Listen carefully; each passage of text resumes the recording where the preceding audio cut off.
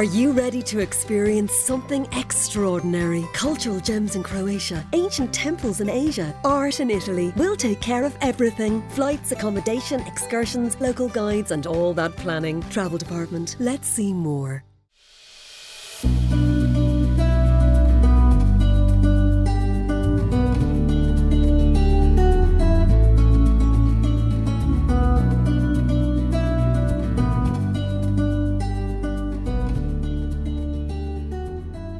Well, hello there and welcome to another Senior Times podcast with me, Mairead Robinson. As many of my listeners will know, I love talking to people about their lives, their ideas, their expertise, their achievements. But most of all, I love the human stories and people who will share their life experiences with you. And I have to say that I find women are so much better at opening up than men. And so I'm starting a women talking series, Woman to Woman, where I'll chat to other women about things that really matter. I've no doubt that you, as well as me, will find our conversations fascinating. And so today I have the privilege of talking to, or rather listening to, a very brave woman whose search for her truth will touch many of you. Her story is both heartbreaking and heartwarming. Oona, thank you so much for joining me today. Thank you for having me. A little background. Back in the 60s and 70s, thousands of students from African countries were studying at Irish universities. And some had children outside marriage who were then placed in one of Ireland's notorious mother and baby homes. Today, these children, now adults, are searching for their families. Oona, you were born in St. Patrick's mother and baby home in the 60s. Will we start from there? Yeah, we can. I was born in, well, first of all, thanks for having me. I was born in 1968 in St. Pat's on the Navan Road to an Irish mother and an African father. He came here to study medicine at the Royal College of Surgeons, and they had a brief affair, and I was born. And I was born into St. Pat's, and I was adopted at 3 months old. My adopted parents took me down to East Cork, where they had already had 4 boys. So I had 4 brothers. And that's where I lived until the age of 19, I'd say.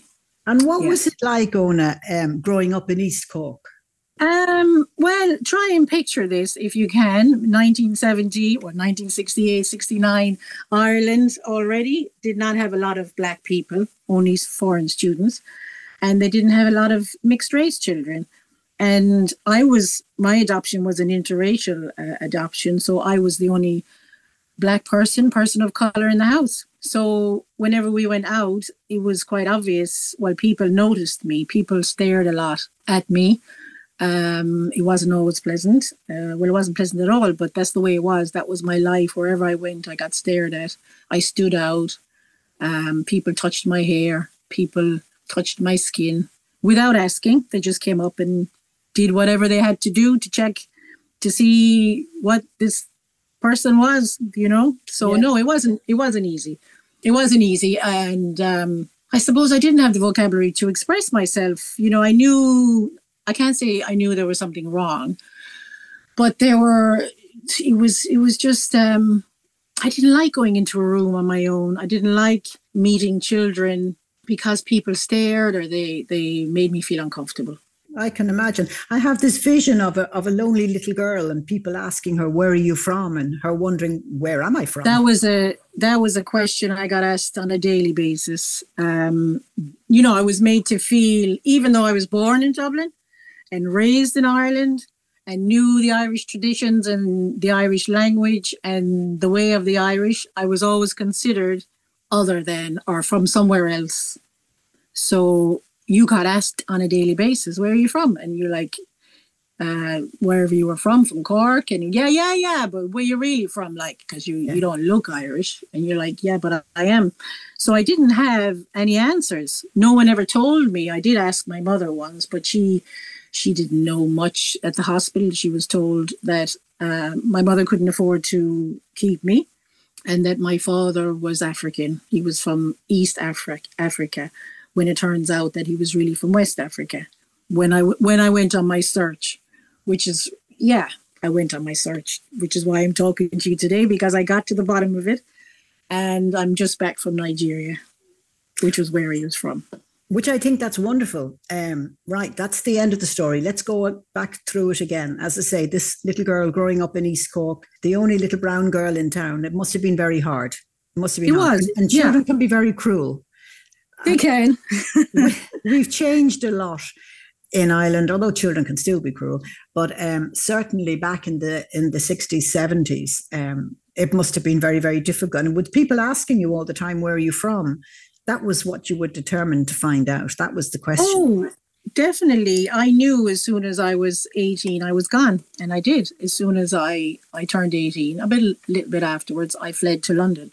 I wanted to go where there were other people that looked like me. I didn't want to be stared at for the rest of my life. I just wanted to disappear into multicultural London. And that's what I did.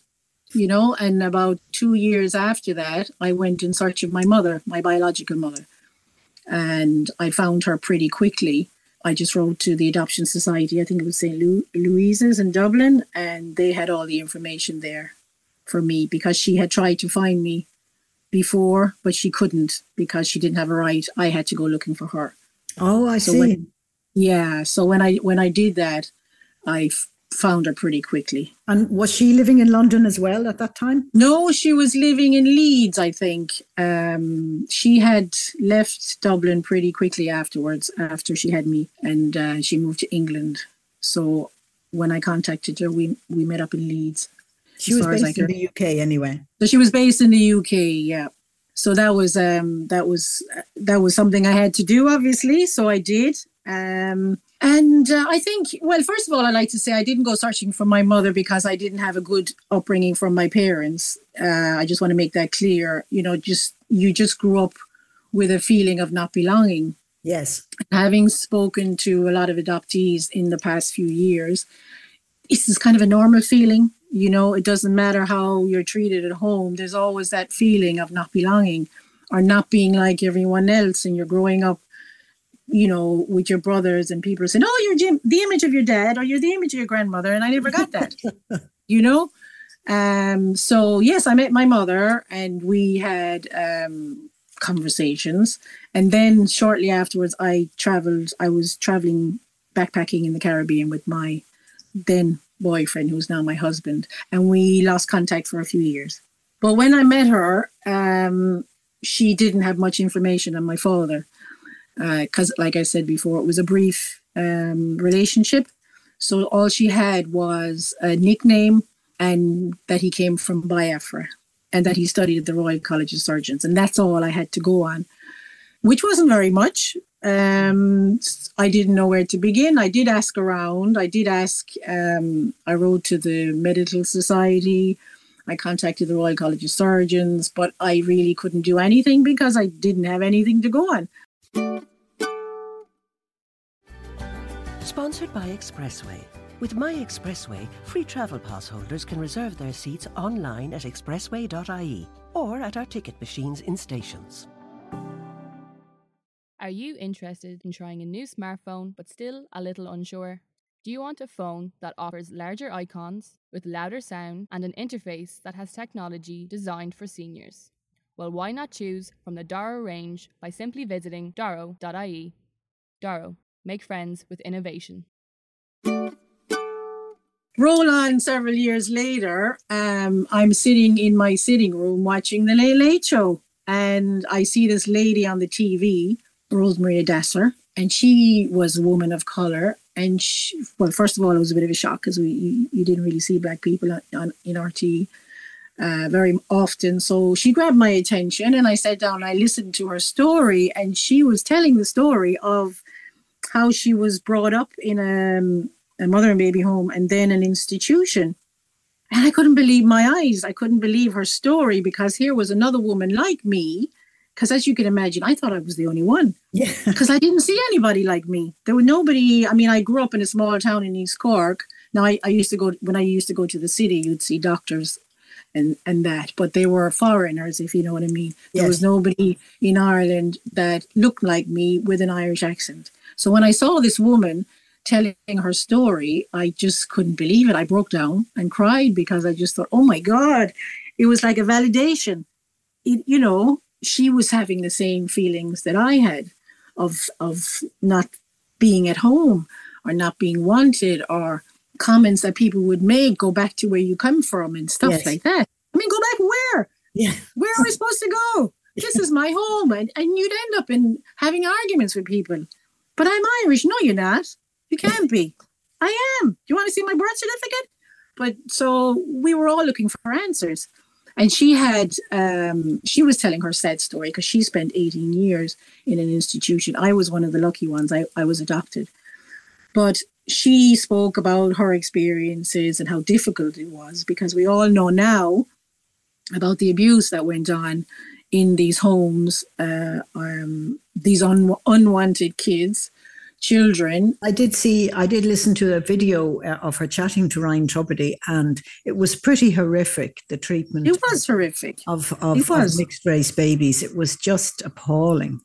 But not only you had the mixed race babies and you had the physically handicapped and the mentally handicapped, they were all put into a reject room. I mean, can you imagine? The nuns, the holy nuns had decided that nobody would want these babies.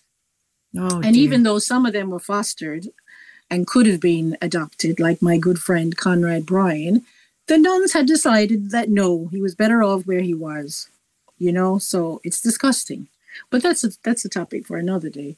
But I saw this lady and she spoke about her experiences and how she had found her father. So, of course, I wrote down the names and the contacts and got onto her first thing on the Saturday morning, and we struck up a conversation. So she put me in contact with a Professor Ebon Joseph in Trinity, and we had a conversation. And I actually went up to the Royal College of Surgeons one day, and we went through old catalogues, old yearbooks of African students trying to find my father. How desperate was that? I had no name. I was just looking at pictures and hoping for some spiritual guidance to tell me which one it was. But of course we couldn't. We had no idea what we were looking for, because we knew it was Biafra, but we didn't really know much other. So from there, she said to me, I think you should contact Conrad Bryan. Because Conrad is very much involved in AMRI, which is the Association of Mixed Race Irish, of which Rosemary was a part of. And he had found his father in South Africa.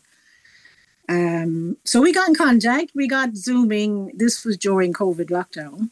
This is when it all started. So well over 3 years ago. And we started talking, and he told me how he went about it. And I told him the little information I thought I had, but it turns out it was enough. So he went through his files and his contacts, because he had contacts. And he came back to me within a few weeks with a name. I couldn't believe it. He couldn't, because he gave me a list of all the Africans that were in Dublin. First of all, I was surprised that there were so many. And then with the name I'd given him, what I thought was a nickname was actually not a nickname at all. It was a shortening of his real name. And the fact that he came from Biafra was huge, because I don't know if you remember, but the Biafran War was happening between 67 and 70, I believe. And for him to say he was from Biafra was a big statement, because of the Civil War, people didn't go abroad and say they were Biafran. They said they were Nigerian. The Nigerian, of course, The Biafran War was the Civil war in Nigeria. By tracing him with Conrad's help, and the fact that he had put his name down as from Biafra, you realised that he had married an Irish woman and had a family. Well, we found him. We found his name, and we got confirmation from the Royal College of Surgeons. Yeah. They didn't give me a name, but everything was leading to this man. So we found out then that he was married, that he'd married an Irish lady and moved to London. And then he went to Canada to do his locum work. I think that's what you call it. And you were able to contact his family. We Googled him and Googled. We couldn't find him because we tried Canada, because a lot of these doctors, when they qualify, they went to Canada or the United States.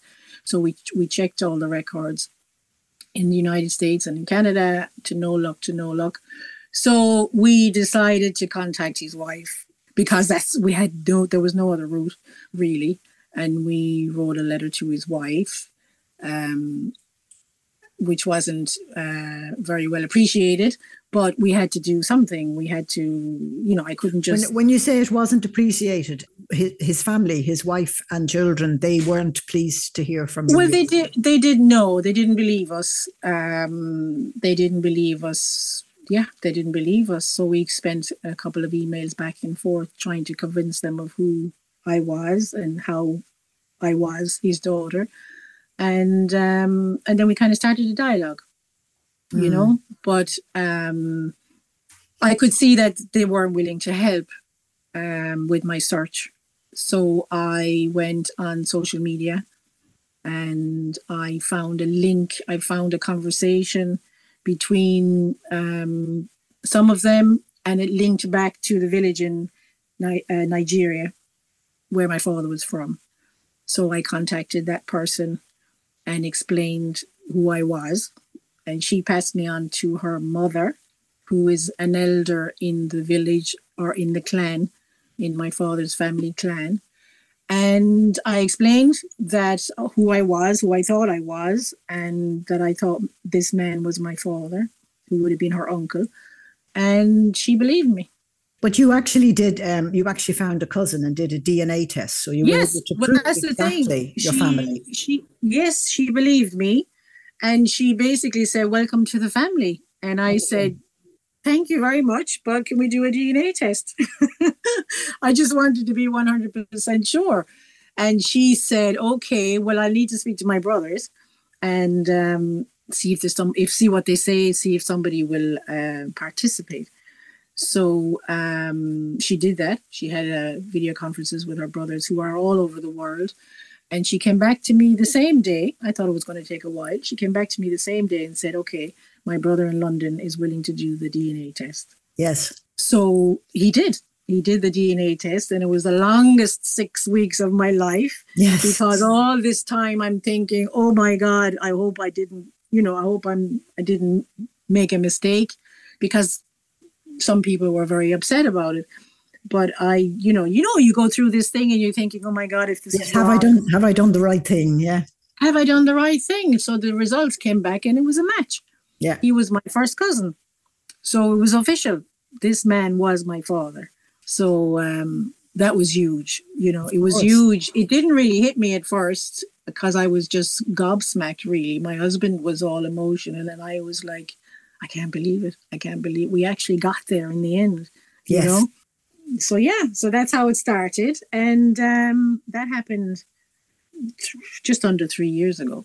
And then, of course, I wanted to go, but it was COVID. And so, of course, it took us about 2 years to come. Of course, you couldn't travel with COVID. I couldn't travel and all the rest of it. And it was expensive when it did open up to travel. And I was getting impatient. And I was supposed to go last Christmas. I had a wedding invitation to go and I wanted to go, but the prices were just ridiculous. And then we were supposed to go in October this year. It was going to be official. We're going in October this year. My husband wanted to come with me. So I contacted my cousin in Nigeria, and she said to me that she was going to Canada for 6 months to visit her daughter. So she wasn't sure if she was going to go, she'd be there. And then I said, what about Easter? And then Easter didn't suit my husband or after Easter. So I just said, well, I'm going on my own. And that was it. So I went on my own. Everyone's looking at me. Are you mad going to Nigeria on your own? Because poor Nigeria gets a bad rap for kidnapping and killings and all the rest of it. But I just felt in my gut that I'd be fine. You know, they were coming to get me. They knew I was a bit weary, but they were coming to get me and being picked up and dropped off and everything. So I took off. I just went to the local travel agent, booked my ticket, and I said, ciao, I'm going to Nigeria. I see you when I get back. And I did. I know not long back. Yeah, I know you're only back a few weeks, but you had a wonderful time over there, didn't you? I had a wonderful time. I couldn't believe the welcome I got. It just strikes me as so different. That they were so warm and welcoming and embracing you as your father's eldest child, and they had a party for you and introduced you to all sorts of relations and friends, told you stories about your dad. Whereas the search with your birth mother and with the family here in Ireland was very, very difficult. Very different, very different. Now, it could be a cultural thing. The Africans love family. They love children, and the more the merrier. Yes. Whether it's the same couple or not, a child of the family is a child. Whereas in Ireland, as you probably know, it's not a good thing, if you have a child out of marriage, it's hush hush and brush it under the carpet and exactly all that kind of stuff. But so yeah, I did have a bit of a not a smooth ride with his family, his children and family. But I realize now, at the time it was very hurtful, but I realize now that they were just putting their emotional baggage on me, and that wasn't going to stop me. I found a back door in. I thought I needed them to get what I wanted, but I didn't, because I wasn't giving up. I just went around the back. Yeah, and I found that contact in Nigeria, and everyone said, don't do that now, and I just thought, no, but what have I got to lose? I knew I wasn't going to be helped, so I just thought, look, what have I got to lose? Nothing. So I contacted them, and I swear I couldn't believe how she embraced me on the phone. She didn't want any proof. She saw a photograph of me. I made a video 7 years ago about growing up and being Irish, growing up as a Black person in Ireland. It was just a project somebody was doing, and I did it. And somehow they got word of it. So it got passed around among their family, and they saw straight away the resemblance. There was no question. And that's even before the DNA test proved it. This was before the DNA test. They just saw my father's face or the family resemblance, and there was no question, because she even said to me, you don't have to do a DNA test. And I said, no, I want to do the DNA test. Yes. I want to be 100% sure, of course, that I am who I say I am, because I don't want to down in 5-6 years time find out that, oops, you look like us, but I wanted to be sure. I think it's very sad that your father had passed away, that you never actually got to meet him. But I'm sure you feel very proud of him, because you had told me that he left Canada and went back to Biafra and opened a hospital, to help the country after the war. Like, he obviously did a lot of good. He was. He was a traditionalist. He believed in his country. Like I said, he had the audacity to say he was from Biafra. Yes. When he left. So when the war broke out, he was in Canada for a while. He went back. He went back to help his people. Yes. Set up a clinic to help people during the war, after the war. So, I mean, that's to be commended. So, unfortunately, he died before I got to him. But, his family are there. His family threw me a party. They're your family now too, aren't they? They're my family. Oh, yeah, I'm part of the family. They've made it clear I'm part of the family. They were saddened to think that it took so long, But as they said, it took a long time, but you're here now and you're here to stay. And we love you to death, So they threw me a party, and I marched up the town and danced up the town. That's what they do. And danced around me. It must have been wonderful for you to really feel that you belong and that you're loved and wanted, because your relationship with your birth mother hasn't really been smooth, has it? No, well, it hasn't. It's quite a common thing in adoptees. Because why? Because I don't know. Because sometimes you don't have the same character. Yeah. I was very outspoken as a child. I was told I was cheeky or I was bold, but in fact, that's all part of being a Nigerian. Nigerians are very outspoken. Yes. And they tell the truth. Yes. And Irish people don't always tell the truth. Yes. In front of you anyway. They'll talk about you behind your back, but they don't tell you the truth face to face. And I was always in trouble for telling it how it was. But now I realize that's part of who I am. Yes. I've been to Nigeria now, and I've spoken to many Nigerians, and they'd shock you with the stuff they come out with. You know what I mean? But that's who they are. Yeah. That's the way they are. The only time they lie is when they're scamming you. but they tell the truth. They and not in a nasty way. Just they tell you, and this didn't always go down well in my family, and I thought there was, sometimes you think there's something wrong with you because you're not supposed to be like that. I wasn't like them, obviously, because I was adopted, Yes. but I thought there was something wrong with me. It's just that, I wasn't of the same blood. I wasn't in the same family. So now I realize, well, of course I'm not like ye. I'm not ye, I'm not dissing them or anything, but it took me a while to realize that I'm not like that we weren't the same or we didn't think the same, because obviously you've completely embraced your Nigerian heritage, basically.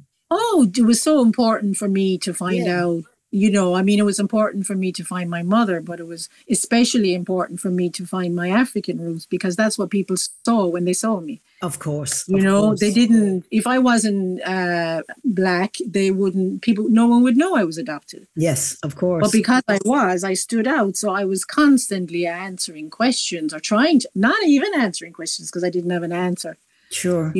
And people would say, where you're from? And I'd say Cork and blah, blah, blah. And I wouldn't have an answer. So I had to find that answer. And I did find that answer. And it's just amazing how knowing your history, of course, and knowing where you come from and the similarities between me and the people I met recently, it was just a big spiritual journey of importance. It was just so significant, and I feel a weight has been lifted. Now I'm waiting for someone to ask me where I'm from. Ask me. Go on, ask me. Can't wait to tell them. I think that's wonderful. And again, as I think of this little girl in East Cork years ago, now she's got her answer. I think that's wonderful. I must say, I really admire your courage, your tenacity. It was, I imagine, quite a lonely journey a lot of the time, and a difficult enough journey. But now I think you got your just desserts. You know who you are. I do, but it wasn't a smooth journey. It wasn't an easy journey. It was an emotional journey, but it had to be done. It has to be done. And I know there are a lot of people out there, my age or even older and a lot older, that are only just discovering, who have only just got their files back from TUSLA, that they have been waiting years and years and years to get. And now we're finally getting them back. And a lot of the information is redacted. And there are people out there that want to know where they're from or their history, their heritage, if there are any illnesses in the family. And I just think, just go and do it. It's not going to be easy. Your message would be to people, go and do it now. Go and do it now, as soon as you can. Yes. Like I said, it's not always easy, but it's such a thrill. It's just an amazing thing to do, to find out. Really, I suppose, and finally, it's your birthright. It's who you are. It's everybody's. It's everybody's right to know where they're from. It's not up to the government. It's not up to family of the man or the woman involved. It's none of their business. We all have a right to know where we're from. And exactly, you will get people that will stand in your way, but don't let that deter you. These, and you can take it personally sometimes. But believe me, it's not personal. It's just them putting their personal issues on you. So you need to be strong. You need to be strong.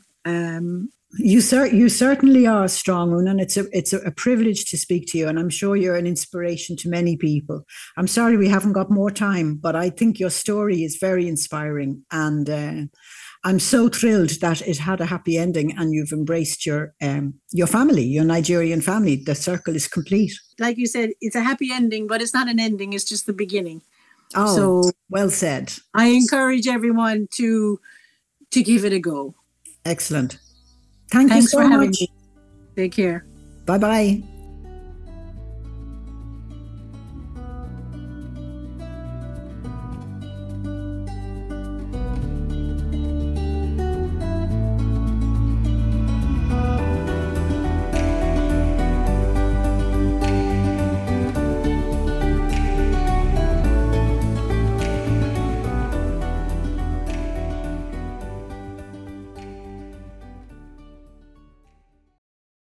bhfuil phone póca nua wet, an bhfuil cnapi nó fum níos orja wet. Níos éasca le húsáid, féicar na phone ionach atá gin anseo ag daro. An bhón cliste is déine go dtí gohan le haid gline agus tascanna. Tá rud aigen go gachtainna. Tá níos mó ólas ag daro.com.